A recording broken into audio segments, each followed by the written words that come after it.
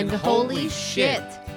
My name is Adam. And I'm Melissa. And this is Below Freezing, a podcast in which we talk about films that have a Rotten Tomato score of 32% or less. That's where I typically mess up, so I just had to stop. No, that's great. And we'll hint at why we did that in a few minutes. So if you're tuning in to listen to this episode, you've already seen the title. We're talking about the 2017 film called Suburbicon. Melissa, quick question. What was your familiarity with Suburbicon before we watched it this evening? Zero. Nothing. You were unaware of its existence? Yes. Okay. You were unaware of a Matt Damon, Julianne Moore, and Oscar Isaac film? Yeah. Okay. Now, I on the other hand, I was aware that this movie existed. I didn't really know anything about it, but I knew that it kind of flew under the radar, I guess. Is that what you would call it? Well, I guess that's a good question. I don't know. So who picked... did this go to theaters? It did. Okay. It did. So in terms of who picked this movie, Well, you did. I because did. I had no idea. You did. That's true. Yes. You didn't know the title of the movie until the movie started. Now, you still don't know who made the movie. I Which don't. I can't wait Was to get this? You did drop a hint at the beginning, and you said this was a Dollar Tree now pick. Okay. Was this a pick I picked? Yes. So okay. I think it's because I saw these people on the cover, and I was like, "Wait, rightfully awesome!" so. So, Melissa, do you want to maybe spend 45 seconds telling the world about your Dollar Tree, love, fascination? What's the right word? I want you to speak your truth. My name is Melissa St. John, and I love the Dollar Tree. I go there multiple times a week. Yes, sometimes multiple times a day. I don't know. That's only been a few times, actually. I'm trying to be funny. That has been a few times. And let me say, the few times I've gone to different Dollar Trees multiple times a day. Sure. You, Adam, have been with me. So just, if I'm going down, I'm taking you down with me. Are you talking about the day we went to 3 Dollar Trees in one day? Yeah. Because we did a movie hunt. Now. Yes, that's true. I have a fascination with the Dollar Tree. They have great craft stuff. And I'm a designer, so but also they're just, ever since they went to $1.25, they have some pretty good name brand things. Okay, so you're telling me that extra quarter we're seeing. Definitely. Okay, great. Yes. Good to know. We are definitely seeing it. So head to the Dollar Tree if you have not been in a while. But I got Adam turned. Our worlds merged. They did. It was quite incredible. I've always seen, actually, I think, Adam, you were the first person that told me you picked up, I don't know what movie it was. One time you went to the Dollar Tree and you picked up a movie. And I was like, they have movies at the Dollar Tree? And you were like, oh my God. Can I tell you what it was? What was it? I remember. It was a John Woo movie called The Killer. And I was like, oh my God. I've heard of this movie. Okay. I have to own this movie, and I bought it. And you bought it, and God, that was a year ago, right? A little bit longer. Okay, like right beginning at COVID. The start. Yes, yeah. Exactly. And that's I kind of looked anytime I would go to the Dollar Tree, I would look, but they were honestly, you guys, I would go to the Dollar Tree, and there would be CDs. There still are. Yeah, there would be CDs there and workout DVDs and just bad movies that just didn't look good. So, or lots of Star Trek. They have a lot of Star Trek TV series, which I'm not into, but you're not. So I never really looked until this past Christmas of 2021, right? Sure. I forget what year we're in. No right worries. Now. 2021. There were a lot of movies, and there were Blu-rays, and I saw Blu-rays, and I was like, I'm picking this shit up for $1 because it was $1. It didn't change to $1.25, at least in our area. Yeah, sure. So I found a lot of movies, and then because I'm on my I don't know, Adam. Our love of movies, and I say our love because it has turned into that. Yep. I like horror movies. you like just all different types of movies. You found bad horror movies with like Vinegar Syndrome, like that whole thing. Well, let's not. I don't want to delve into that pot yet because Right, we will but like, get to that. And then I Shudder and like bad horror movies. Well, the Dollar Tree tends to carry a lot of those bad horror movies, a lot of Shudder that go on DVD. So I just started picking up my Dollar Tree movies, which has made Adam and I go, we go to the Dollar Tree maybe once a month. And sometimes it's like, we have quite a few in our area. So when we say we hit 3 in a day, they're in like a 5-mile radius of each other. It's not like we're spanning all of Washington not traveling State. far. No, not at all. Not at all. But we end up bringing home like 10, 15 movies. And I have to say, they have not let us down. No, well, especially with Shudder specifically, like, and don't get me wrong, we had a Shudder subscription for a while, but like, it's one of those things where for adult, like, think about this. If you didn't have a Shudder subscription, you wanted to rent this somewhere, it'd be multiple dollars. Yeah. Or you could spend $1.25 and own it. And you know me, I now have my life's mission is to own every movie ever. We're going to have, basically, we're going to own a house one day. This is our goal. To have people come over, and it would be like Adam's movie collection would literally be a movie store, like Quentin Tarantino. He has he basically has a replica of Video Archives, right, which is the place. It's funny. So we'll have like a replica Hollywood Video, even though you've never worked for them before. No, I've only stolen. I was gonna say that's true. That's a story for another pod. I hope people listen to this and go, Adam stole from Hollywood Video. No. A friend of his who worked there did the stealing. No. Let's leave it. Let's be vague. Let's just tantalize our listeners. Okay. So long story short, we love the Dollar Tree. We got some movies there. I picked this movie to try and break up the underworld shitstorm that I currently find myself in. Now, I will say, I gladly would have taken an underworld movie. I do have to say, 47 minutes into this movie, I made note. My note to Adam was, Mr. St. John. Yes, that's me. Rise of the Lycans or this movie? Boy, Rise of the Lycans. Yeah.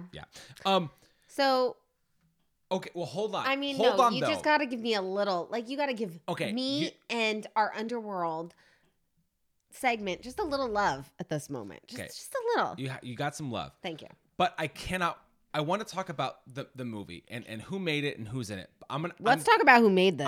I'm gonna wait. I'm gonna pause because you still don't know. No. Melissa doesn't know because at the beginning they didn't say who did it. We just go into the movie. There was no credits. So let's just quickly recap who's in the movie. So Matt Damon stars as Gardner Lodge. Julianne Moore plays identical twins, Rose, who was originally Gardner's wife. That's what we were trying to get at. It was my idea. I was like, let's do the pod. Let's do the opening together. The opening together like we're twins. Come play with us forever and ever. That's from The Shining. Yes. I understand that. Were those actual twins? No, they were not. They were just sisters, I think. Yeah. Oh, but it was two people? Yeah, yeah. You would think twins, like actual twins, you'd be able to, how do I say this? Okay. Julianne Moore playing twins, but it's the same actress. Yes. Was so bad. It was so bad. It was like, you're not twins. You're clearly the same person. It was just awful. Yeah. You think the same person playing twins would be like, wow, they are very identical. Okay, you know what I mean? Hold on. I have two things I want to say. One is, it's tough because, yes, with Julianne Moore, we have a pre-existing relationship with her. She's a few years removed from her Oscar win, but we've known Julianne Moore for decades at this point, right? We know her as an actress. We know she's not a twin. Yes.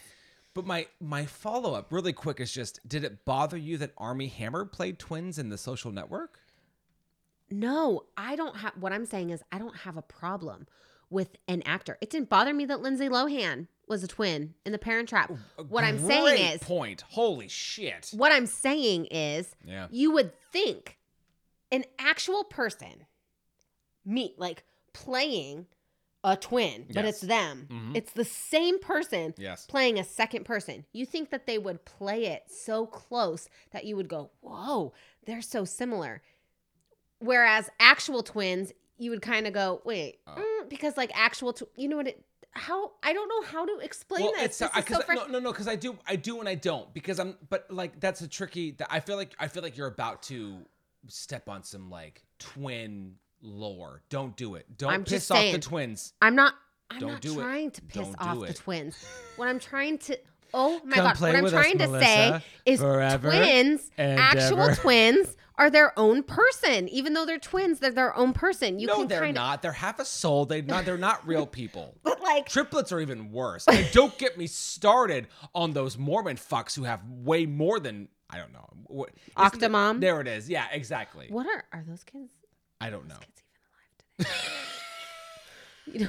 alive today? You don't hear much about them.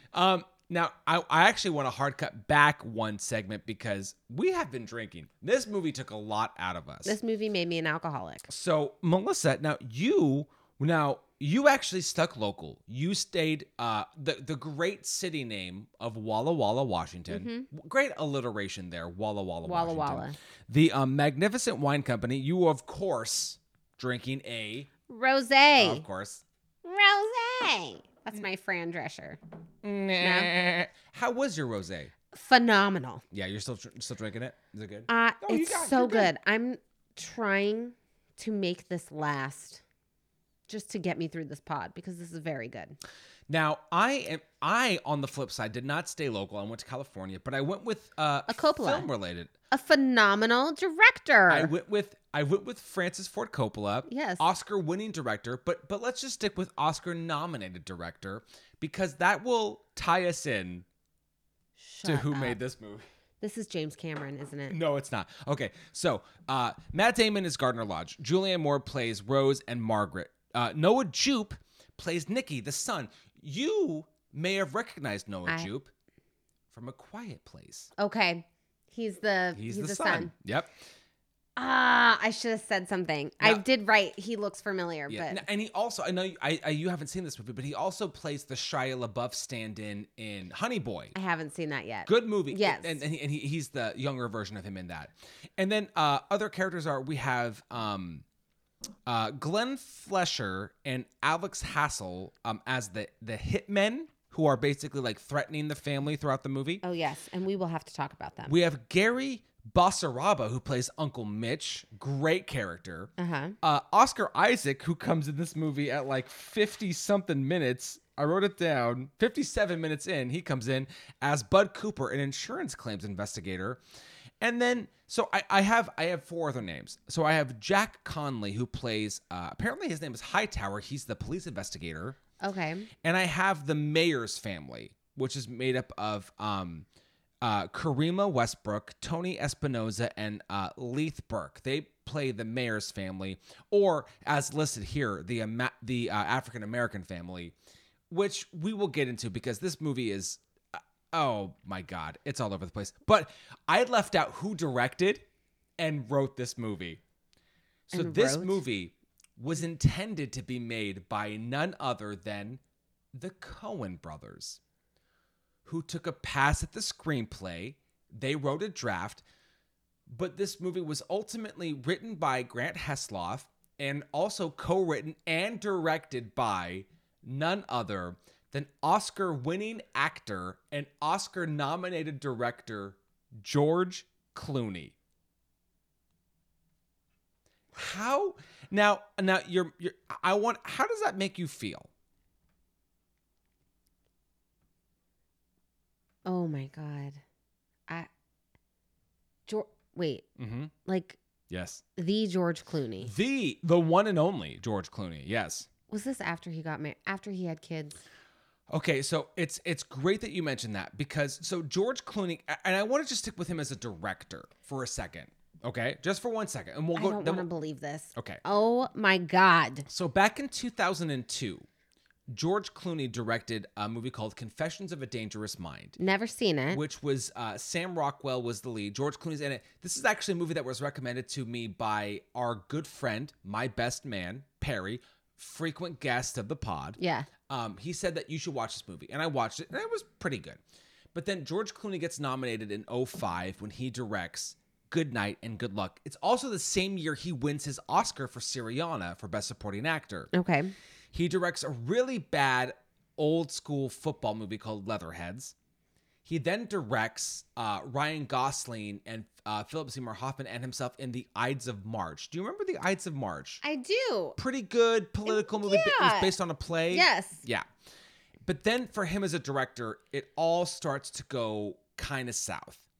He then directs a movie called The Monuments Men, which I have not seen. No. But this was a movie that had a stacked Huge cast. Exactly. I remember. And There's like 10 people, 15 people. Yes. Flopped. Isn't the like cover of the movie just squares of all the people's faces?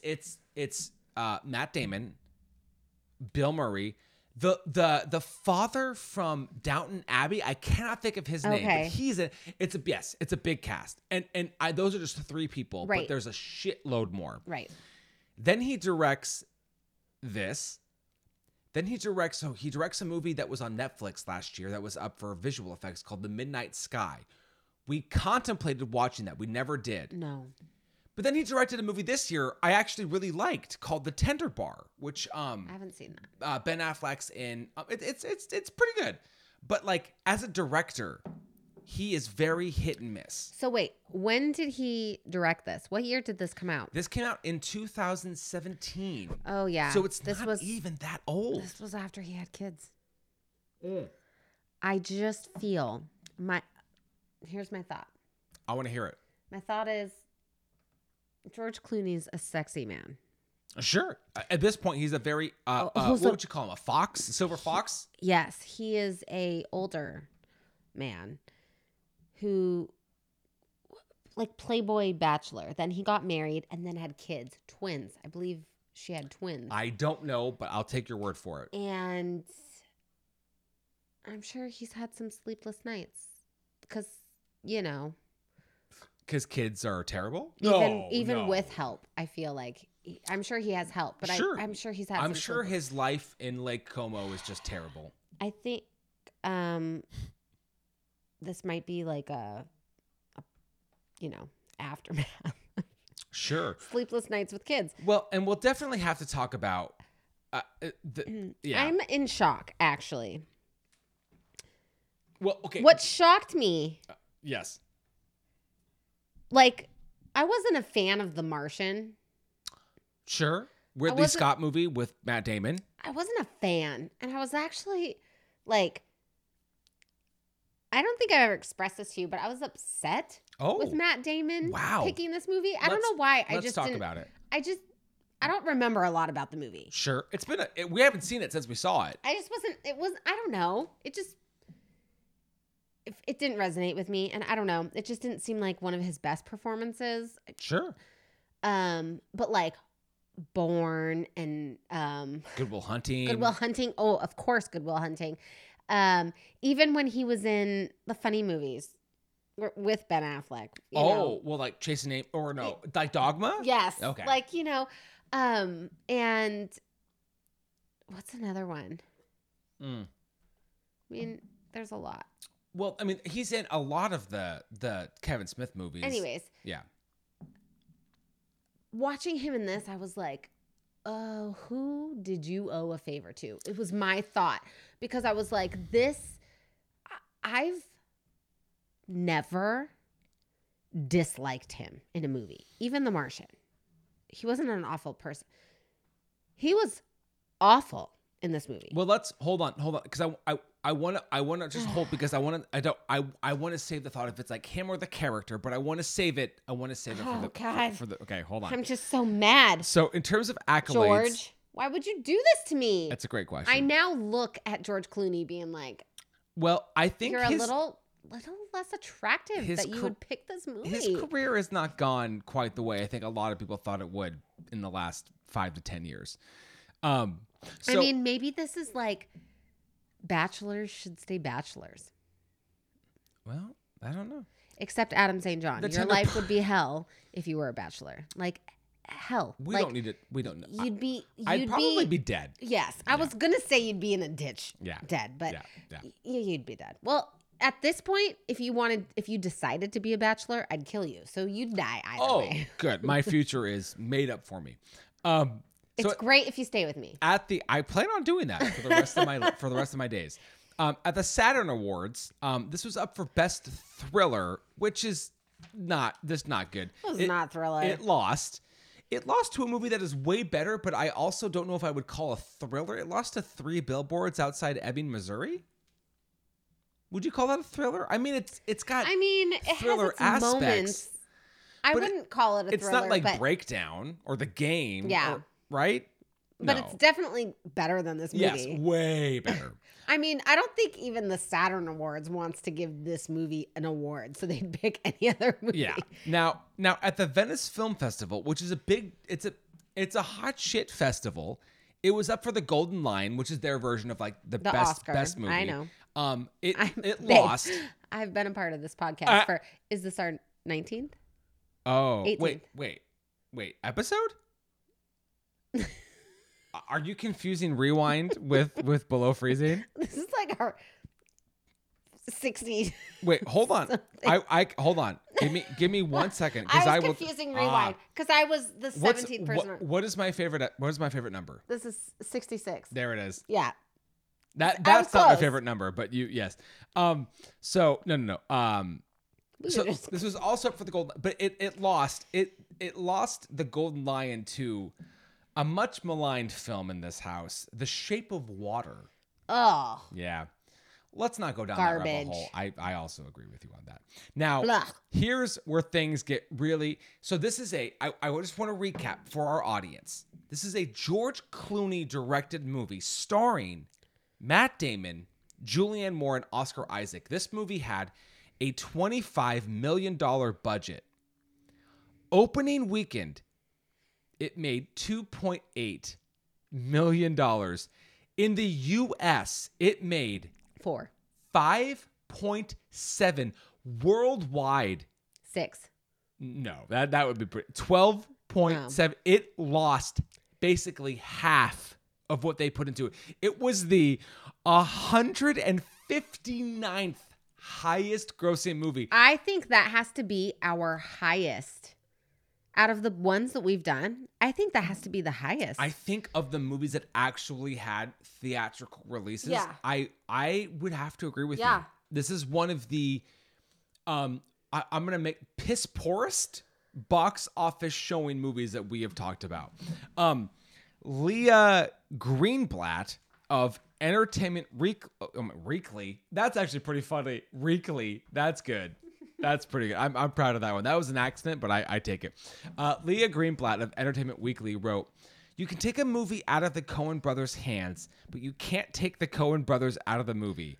Though the co-writing auteurs ultimately forfeited the director's chair, passing it on to the same guy named George Clooney, their imprint is all over Suburbicon. A drawly, absurd murder comedy. Is there any other Coen kind? Set inside a prefab 1950s community whose placid surface barely covers the teeming mass of human cockroaches beneath. The movie does get some fun, gory mileage out of its cracked Pleasantville premise, but mostly it feels like broad farce madly in search of a cohesive center and a soul. She ultimately gave it a C+. Well, she was kind? Yes. Yes. So now we get to the point of the show where Melissa tries to guess the critical and audience Rotten Tomato score. Let's hear Here it. is the blurb. Let's hear it. A disappointing misfire from director George Clooney, Suburbicon attempts to juggle social satire, racial commentary, and murder mystery, and ends up making a mess of all three. So, Oh my God. that's so perfect. Critical and then audience. Okay. Now hold on. You have been on a hot streak. I feel like this movie is going to throw you I off think it your is game. as well. So originally, at the 20 minutes into this movie, I wrote my numbers down, which is typically not what I do. So where are we now? Well, originally I put critical at 3%. Okay. I put audience at 7. At the end of the movie, at the end of the movie, I kept audience at 7. And I think critical, I turned the 3 into an 8 because I was like, I feel like my thought was the fact that we have these 3 actors in this movie, they owed favors. So I feel like the like critics didn't want to like be too hard. I just felt like the critics were going to be a little nicer than the audience on this one. So this is where I feel like the audience score is lower than the critics. Okay, so 2 things there. First of all, your scores Are way off. Fuck. But your hunch, but babe, I'm giving you props for the hunch because you were right. Okay. The critics liked it more than the audience. Oh my God. Are they in the 20s? If this movie is in the Yes. You said 8%, 28% critical. And you said 7? Yes. 25. They fucking got it wrong. But this was like George Clooney's family that gets to vote. Maybe. They might have some tomato meter. Yeah. So the fact that I explained it though, you got right? No, absolutely. Yes. The audience hated this movie more than the critics. Now, in terms of trivia, 2 things, and then we can get into the movie. So, now apparently, I'm going to read this verbatim. I took this from IMDb. The community and its racial tension is closely based on the true events that occurred in the community of Levittown, Pennsylvania.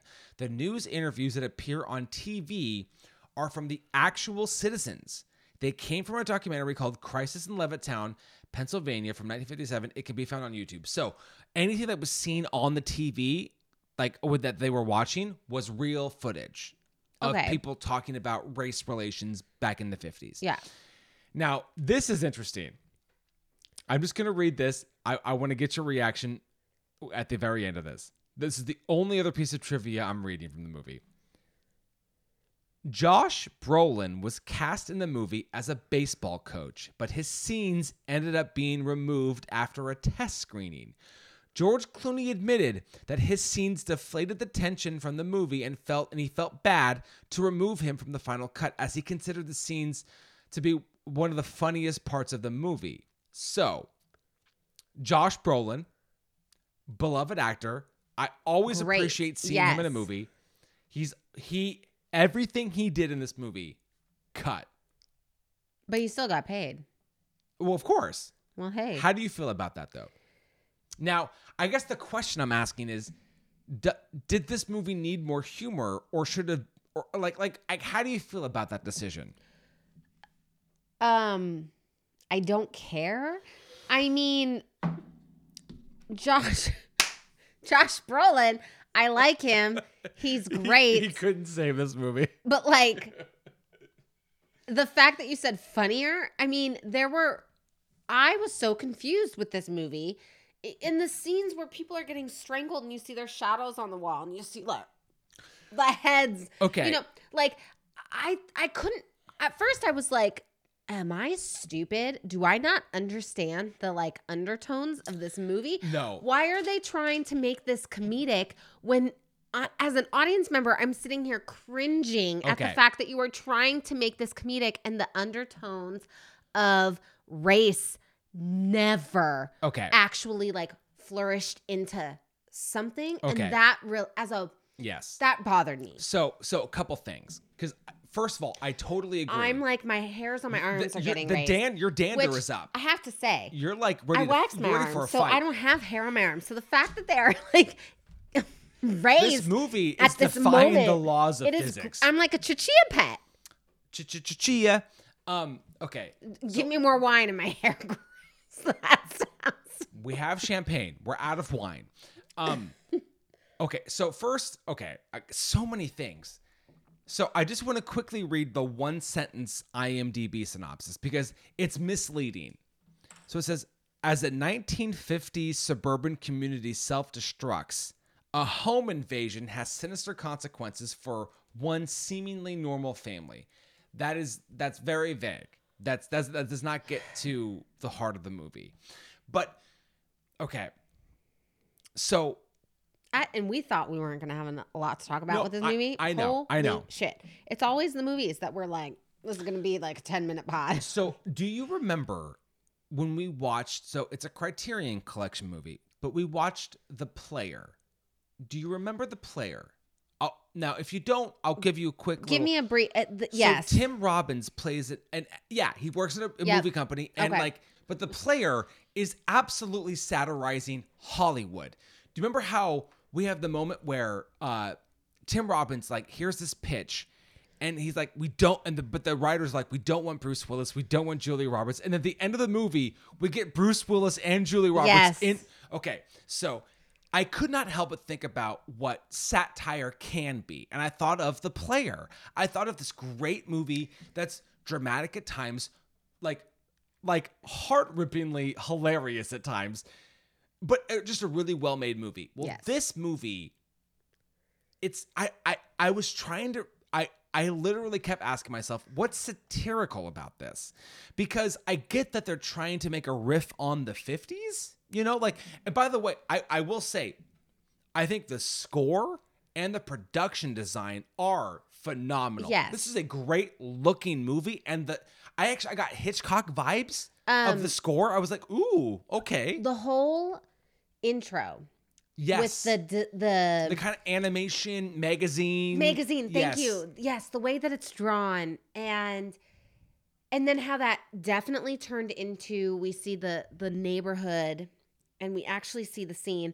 You say Pleasantville now, and I'm like, okay, I'm definitely seeing that. Mm-hmm. Costumes were great. Like, the times, don't get me wrong. I'm yes, my first note was, this neighborhood seems awfully white. Just from the first few, and that was like my first note. I was like, white, from white. New York, yes. Ohio, Mississippi. And I'm like, well, okay.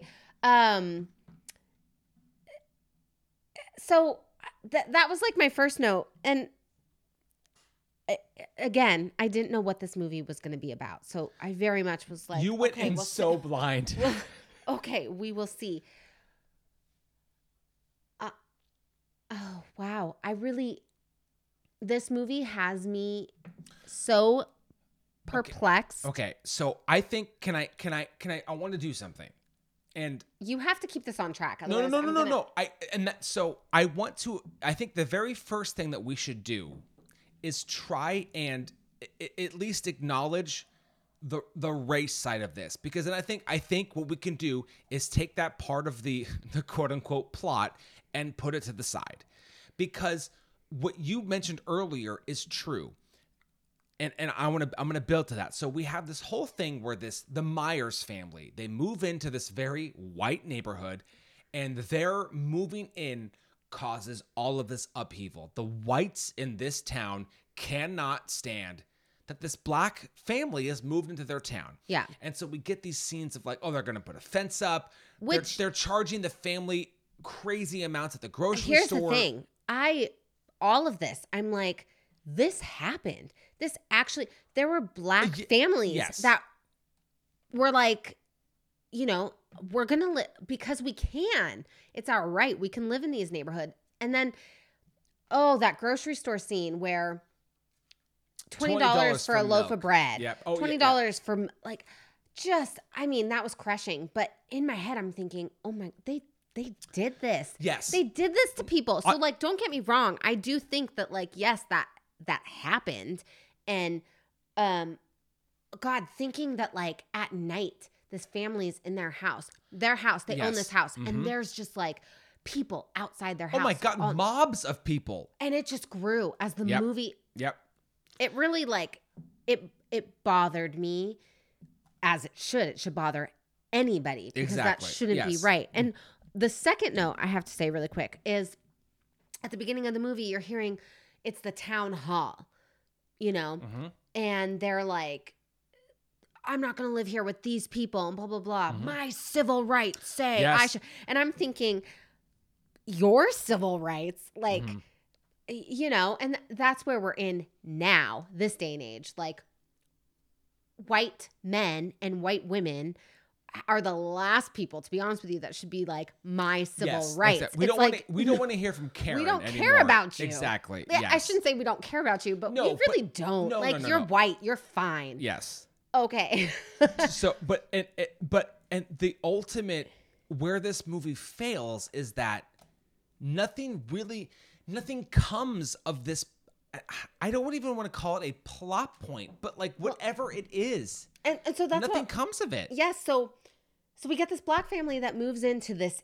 I mean, we say a white neighborhood, but it is white. like the mailman is shocked it that has they live turned there. into a city. Like, this neighborhood is a city of just. Yeah, Suburbicon is now a thriving, uber white neighborhood. Yes. Yeah. And right in the center, you have an African American family. Yeah. And so we see the scene where we have Julianne Moores sitting on the back porch. I love that you pluralized that. That's great. and a son, and they're like, go play. The mom is like, go play. No, it wasn't the mom. Oh, was it the aunt? The aunt Okay, was like, go ask him to play baseball. Well, I don't want to. Do it, And then, well, mom, should I? And the mom doesn't really say anything. Sure. The quiet Julianne Moore, the blonde one, the original blonde one, yeah. just doesn't say anything. And then the aunt was like, go do it, go play. So he does. And that's what starts it. You see a little white boy and a little black boy walk away from the house together to go play baseball. That's what starts this. And the next scene is in the middle of the night, the home invasion of the white family. And God. This is where I was like, oh shit, this is a movie about a white family and a black family that are like sticking together, or that are like, we're neighbors. Yes. Doesn't matter. That's what I thought this was going to be. Yep. And so I wasn't taking notes the first part of it because I was actually intrigued. Hold on. How many minutes? It was 23 minutes. And you took how many into notes? this movie? I wrote 23 minutes in this movie. I have 4 notes. 5 if you count this one. And that's saying something, because I probably had like 12. The note before that was mattress on a pool table, like, which we can get to. But sure, I was intrigued on how the first 30 minutes of this movie was playing out, because you didn't know where it was going to go. Exactly. Until it exposes where it's going, and you're like, what the fuck? So let's talk about, I think we almost have to go step by step in a weird way. So we have the 2 boys go away. They play baseball, whatever. Yes. The next night we have the home invasion of the white family, the Myers. No. The what's his name? Gardner Lodge. The Lodge family. Yes. So we have the little boy sleeping in his bed. And this is the first time we see Matt Damon. He comes in his robe. He's the dad. And he's like, son, we need to go downstairs. We have visitors. They go downstairs. He goes, we just need to do what they say. Let them take what they want and they'll leave. And you do think like, oh my God, they're going to attack this family now. At least what I was thinking was like, they're going to attack this family now because they were friends or they befriended the new neighbors. You know what I mean? Sure. So now they're going to take it out on this family. And I think that's what you think. Yes. Go on. I don't know. Well, like, and so, and that is definitely the way that the movie has led us to believe is that, oh, this is a retaliation because your son played with the black son. And we can't let that go. Yeah, we cannot commingle. Because we're whites in the 50s and integration is not good. But then, but then obviously that's not where the plot goes. And I think, okay, and I'm jumping a little far ahead. I don't mean to, but then we get the scene at the lineup. And that's a big wrench. That was like 32 minutes into the movie. And that was not long. For those of you tracking through, there's a scene where Matt Damon, as the dad, goes to this lineup, and the 2 guys. Oh, so the actual mom dies. She dies, yes. Because they chloroform her. But too much. Way too much, yeah. Which I did comment. I was like, that's too much chloroform. Do not chloroform that much. God, yeah. So we find out that the mom dies. So now they're at this lineup because they think that they found the men. Babe, when the aunt and the dad see this lineup and the final two men are the actual men that killed the wife, and they were like, nope, I don't see them. I was pissed because I actually, in my head, was like, oh my God, he doesn't remember. Like, because again, you don't know what's going on. Well, and because we have a scene with Matt Damon and Noah Jupe, and where he's in the bathtub, and and he's like, "Why didn't you say that those were the guys?" And Matt Damon is like, "No, son, I have a business, and I see people all the time, and I've never met them before." And I will say that the movie at first, like the first half of the movie, I definitely was like, okay. Okay, I'm not on board, but you're building to something, right? And question mark. Right. And then we have the lineup scene, and we're like, wait, what? Your wife just died. You literally were attacked in your own home by these two men, and you don't recognize them. It was very weird.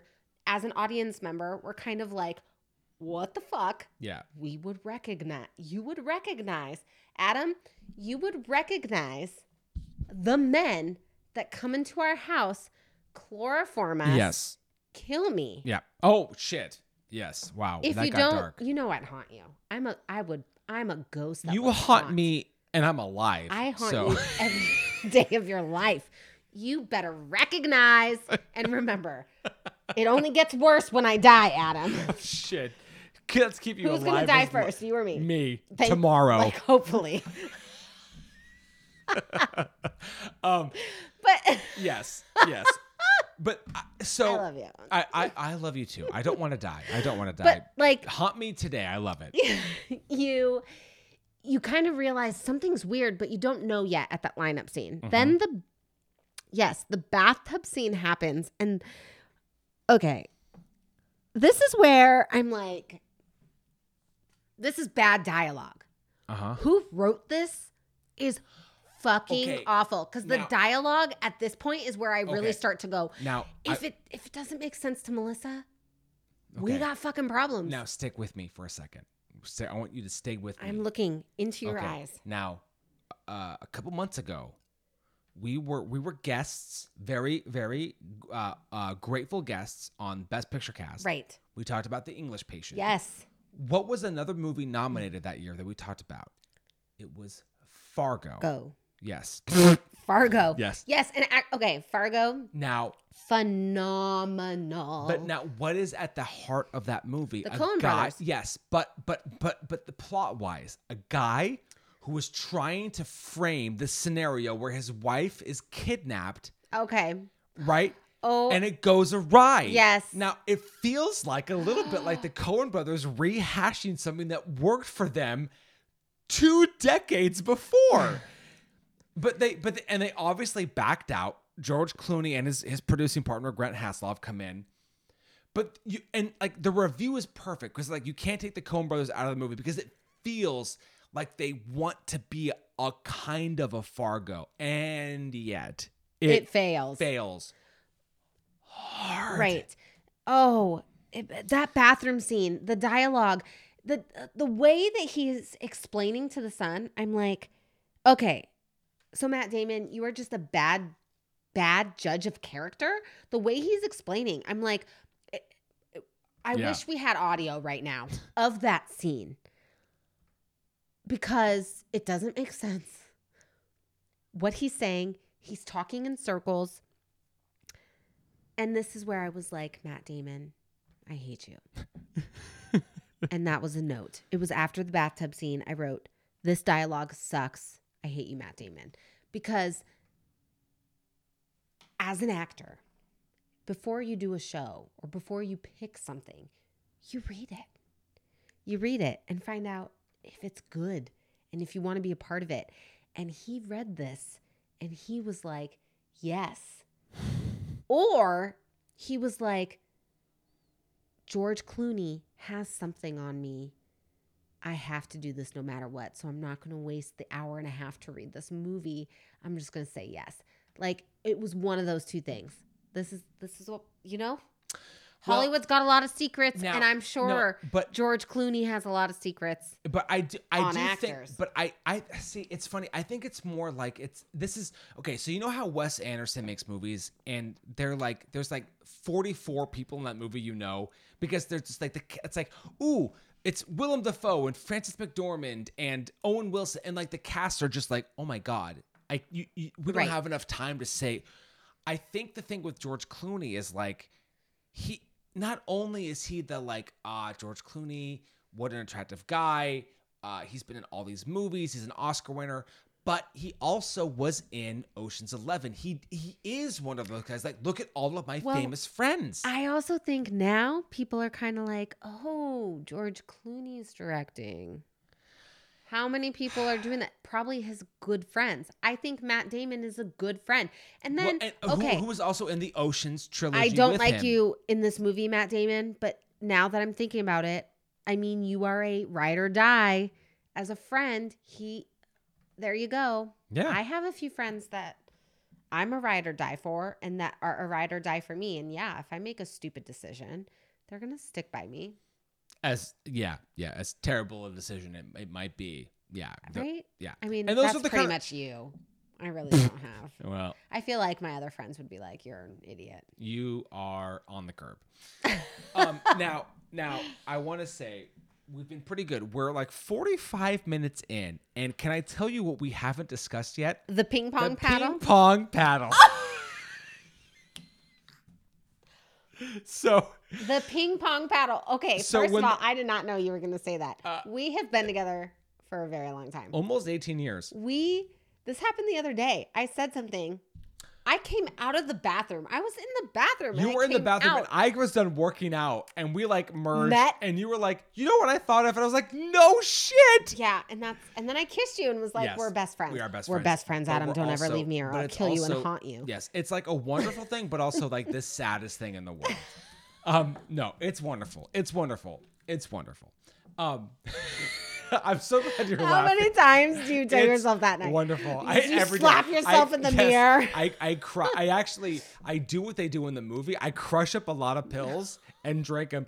Fall asleep going, I love it. Is that This what you perfect. spread on your peanut butter and jelly Yeah, sandwiches? yeah. Your PBJs? Yep. I eat all the time, By the apparently. way, didn't see her smash up those pills.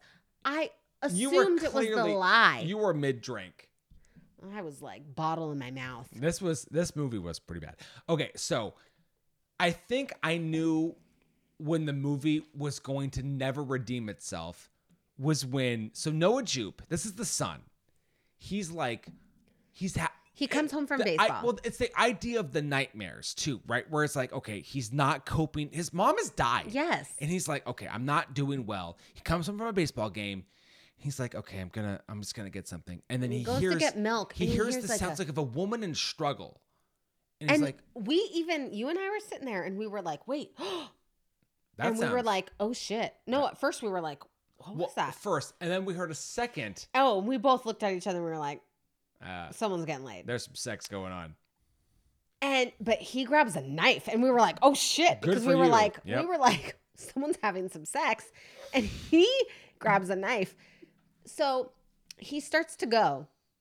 And then we hear a slap. And I instantly said, Oh my god. instantly, I was like, that's an ass slap. But little did we know that when Noah Jupe finally went to the basement and pulled on the string that turned the light, not only was it an ass slap, but it was the ass slap from a ping pong paddle. Ping pong paddle. His dad using a ping pong paddle on his aunt to slap her ass to slap that while ass. they were having sex. I have to say, I was so happy that I nailed it. Sure. A note I wrote is, I know an ass slap when I hear Save one. it for later. We'll get the ping pong paddle out. I wrote, I know an ass slap when I hear one. Mm-hmm. Hashtag purchasing a ping pong paddle. Oh man, PPP, that triple P, ping pong paddle.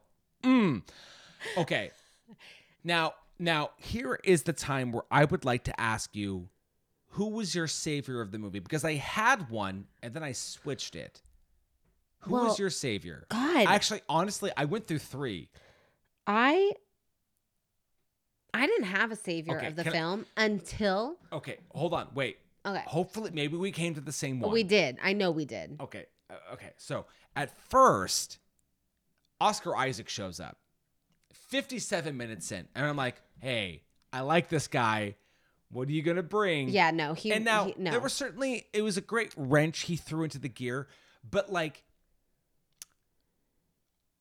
it's like somebody needed to take George Clooney aside and go, hey, just so you know, this Oscar Isaac guy you got in the movie, he's pretty good. You should like utilize him. And he was like, no, we're not gonna do that because Oscar Isaac is, I mean, he like the way the ping pong paddle is used in this movie, he is not used like that. No. He is the unused ping pong paddle of the movie. How do you like that? So That's good. I do like that. That's pretty good. I'm guessing yours is Uncle Mitch. No. Oh, he's not mine either. No. And I was like, okay. And then Uncle Mitch, he saves the day. And I'm like, I like the cut of this guy's jib. From the beginning, he's very protective. Yeah. He wants to just help. And I'm like, Uncle Mitch, I like you. I like what you're worth. But, Uncle Mitch, you didn't survive. No, he didn't. My savior of the movie is Noah Jupe, the son. Oh, I mean, he survived. But the scene, towards the end where Matt Damon is like, you basically like, you're a fucking idiot. You fucked up. You have a decision to make, and he's crying. I'm like, oh my God, this kid fucking nailed it. I liked Noah Jupe. He is a good actor. I didn't even think of him. Okay, who'd you pick? Well, it's not a who. Did you fuck? Ooh. It's a what? Is it the ping pong paddle? Although that was a class. That was a class. Was it a Glenn Close second? It was a Glenn Close second. Glenn Close, a close, but yet so far. Yeah. Mine was the crazy fire truck.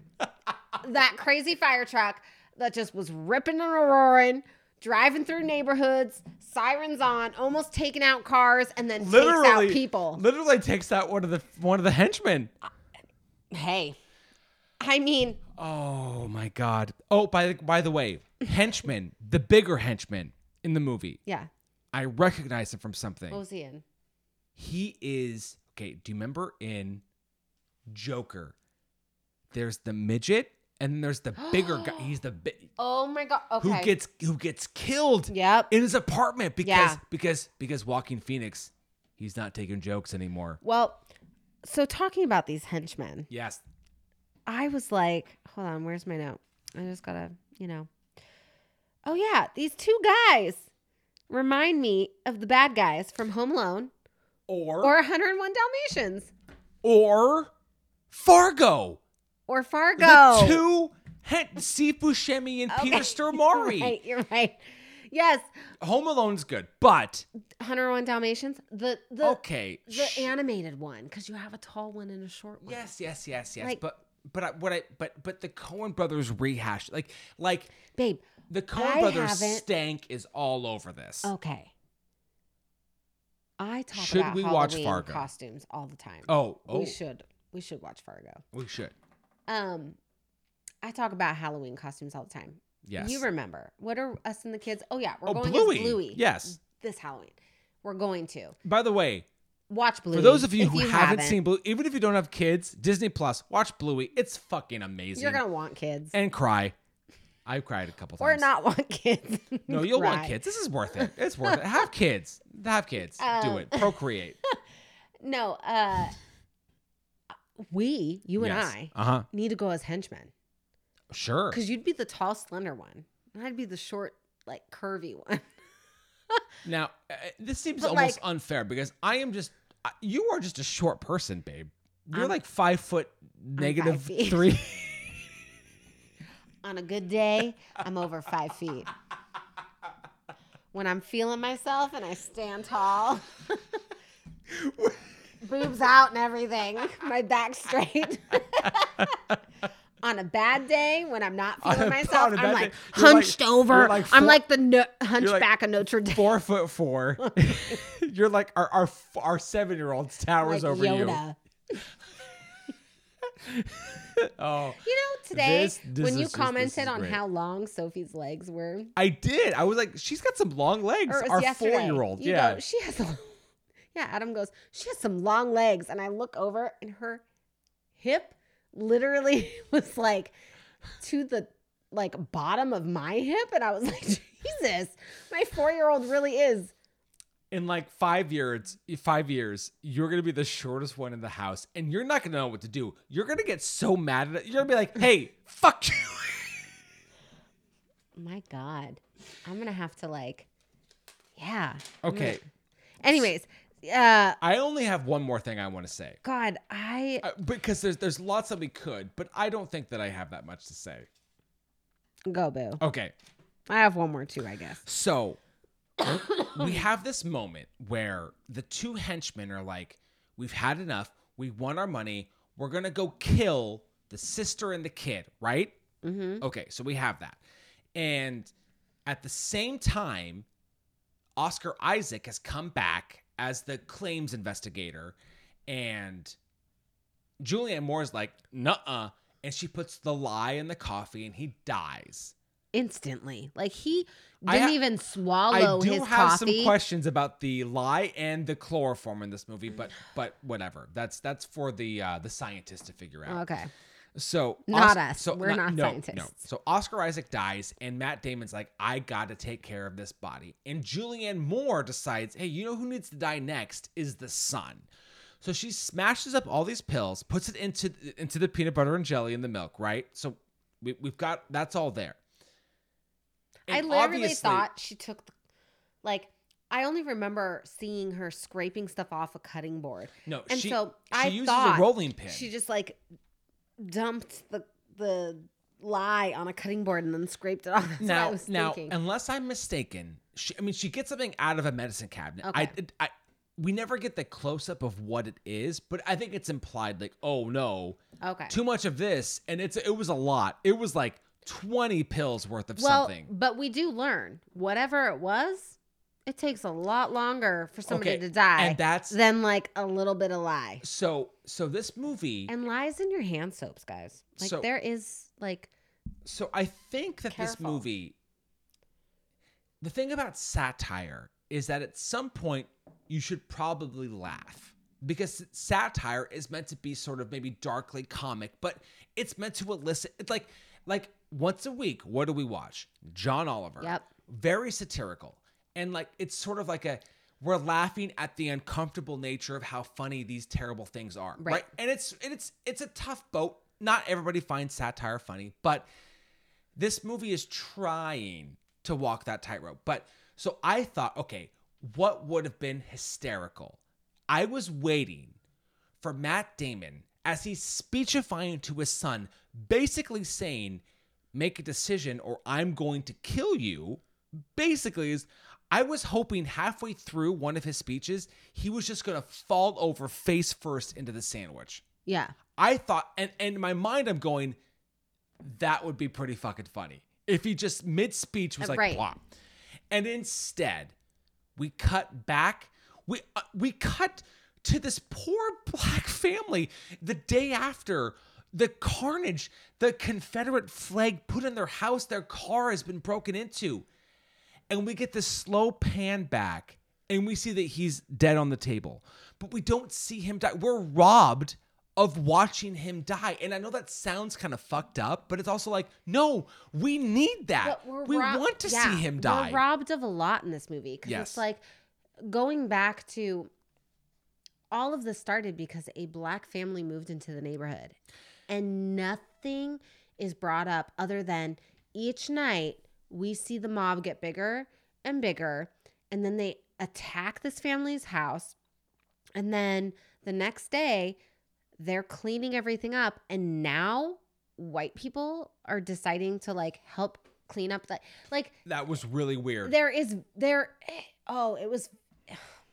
No. I don't know. And that's why I think when we get okay. And these kind of movies are very hard when you're dealing with movies with race, because this is it's an active, we're dealing with this today. Yes. Worse, now more than well, I shouldn't say more than ever, but it's the sad thing No, is the it's- fact that we're dealing with it today in 2022. Okay, so and this is a totally different vibe of a movie, but do you remember when we watched Mississippi Burning? The Gene Hackman, Willem Dafoe movie, right? Now, they're two different movies, but that movie is actively addressing race in the South during the civil rights movement, right? Now, this movie is made, 30 years later, a different tone, sure, but the problem is that when we get to like the two white people helping at the end to clean up it's like. The tough part is that this movie is both trying to be satire and also trying to be social commentary. And like that review said, I want to read it again because I thought that it was said so perfectly. Leah Greenblatt says, the movie does. Oh wait, no, sorry. Oh, no, so I'm so sorry. It was the Rotten Tomatoes blurb. A disappointing misfire from director George Clooney. Suburbicon attempts to juggle social satire, racial commentary, and murder mystery and ends up making a mess of all three. And I don't think I could have phrased it better because all three of those are severely fucked up in this movie. Yeah. And that's the problem is like making a movie trying to comment on this, but you're making a mess of it is not helping anything. What did this do? And the fact that the people in this movie, and yes, I have to say, I'm like looking down on George Clooney, Matt Damon, like Oscar Isaac, Julianne Moore, like shame on you. You should know better to at least question this or be like, what? I don't know. It's very, this movie, when it ended, it just made me go like, white privilege. Because you could make this movie. Sure. Because you can. Because you have money. And I don't know, like, this movie didn't teach me anything. No. It didn't make me go, this is the unjust. This is not okay. Like, if anything, it made me go, how the fuck did these people that have so much power, actors, that have so much fame, make a movie like this and not question what the fuck? Like, what the fuck? And I'm really glad you said that because it's like, not only is George Clooney a better director than this, but it's also like, at what point did they think that they were making a good movie? And I know, and or a movie that meant something. And I know that like we're theater people and we know what it is to be involved in productions that we're like, oh God, this isn't that good. But like, I don't think I've ever been involved in a show where like, taking a step back to go like, this is fucked up. Like, why are we doing this? Yeah. And it's tough because there's a lot of great, talented people involved in this movie. But at the end of the day, I part of me wonders, like, did the Coen brothers pass because they were like, this isn't going to work? Probably. And smart for them. 2 heads are better than one. They probably like sat there going, what? Yeah. What? And you know what? I have to say, James or Brolin, what's his name? Oh, Josh Brolin. Josh Brolin. He probably is like, the real winner of the movie. His he scene's is getting cut. I would love to have or hear his commentary. I mean, he's probably very nice about it. Like, probably doesn't say anything, but deep down, he's probably like, thank God. Well, who knows? I mean, and maybe his scenes were actually funny. Who knows? I have no idea. We're gonna wrap this up, and I feel like the last question we ask is pretty obvious.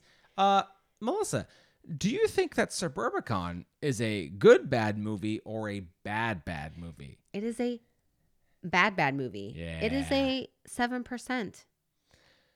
I think that the ratings are pretty high. 7%.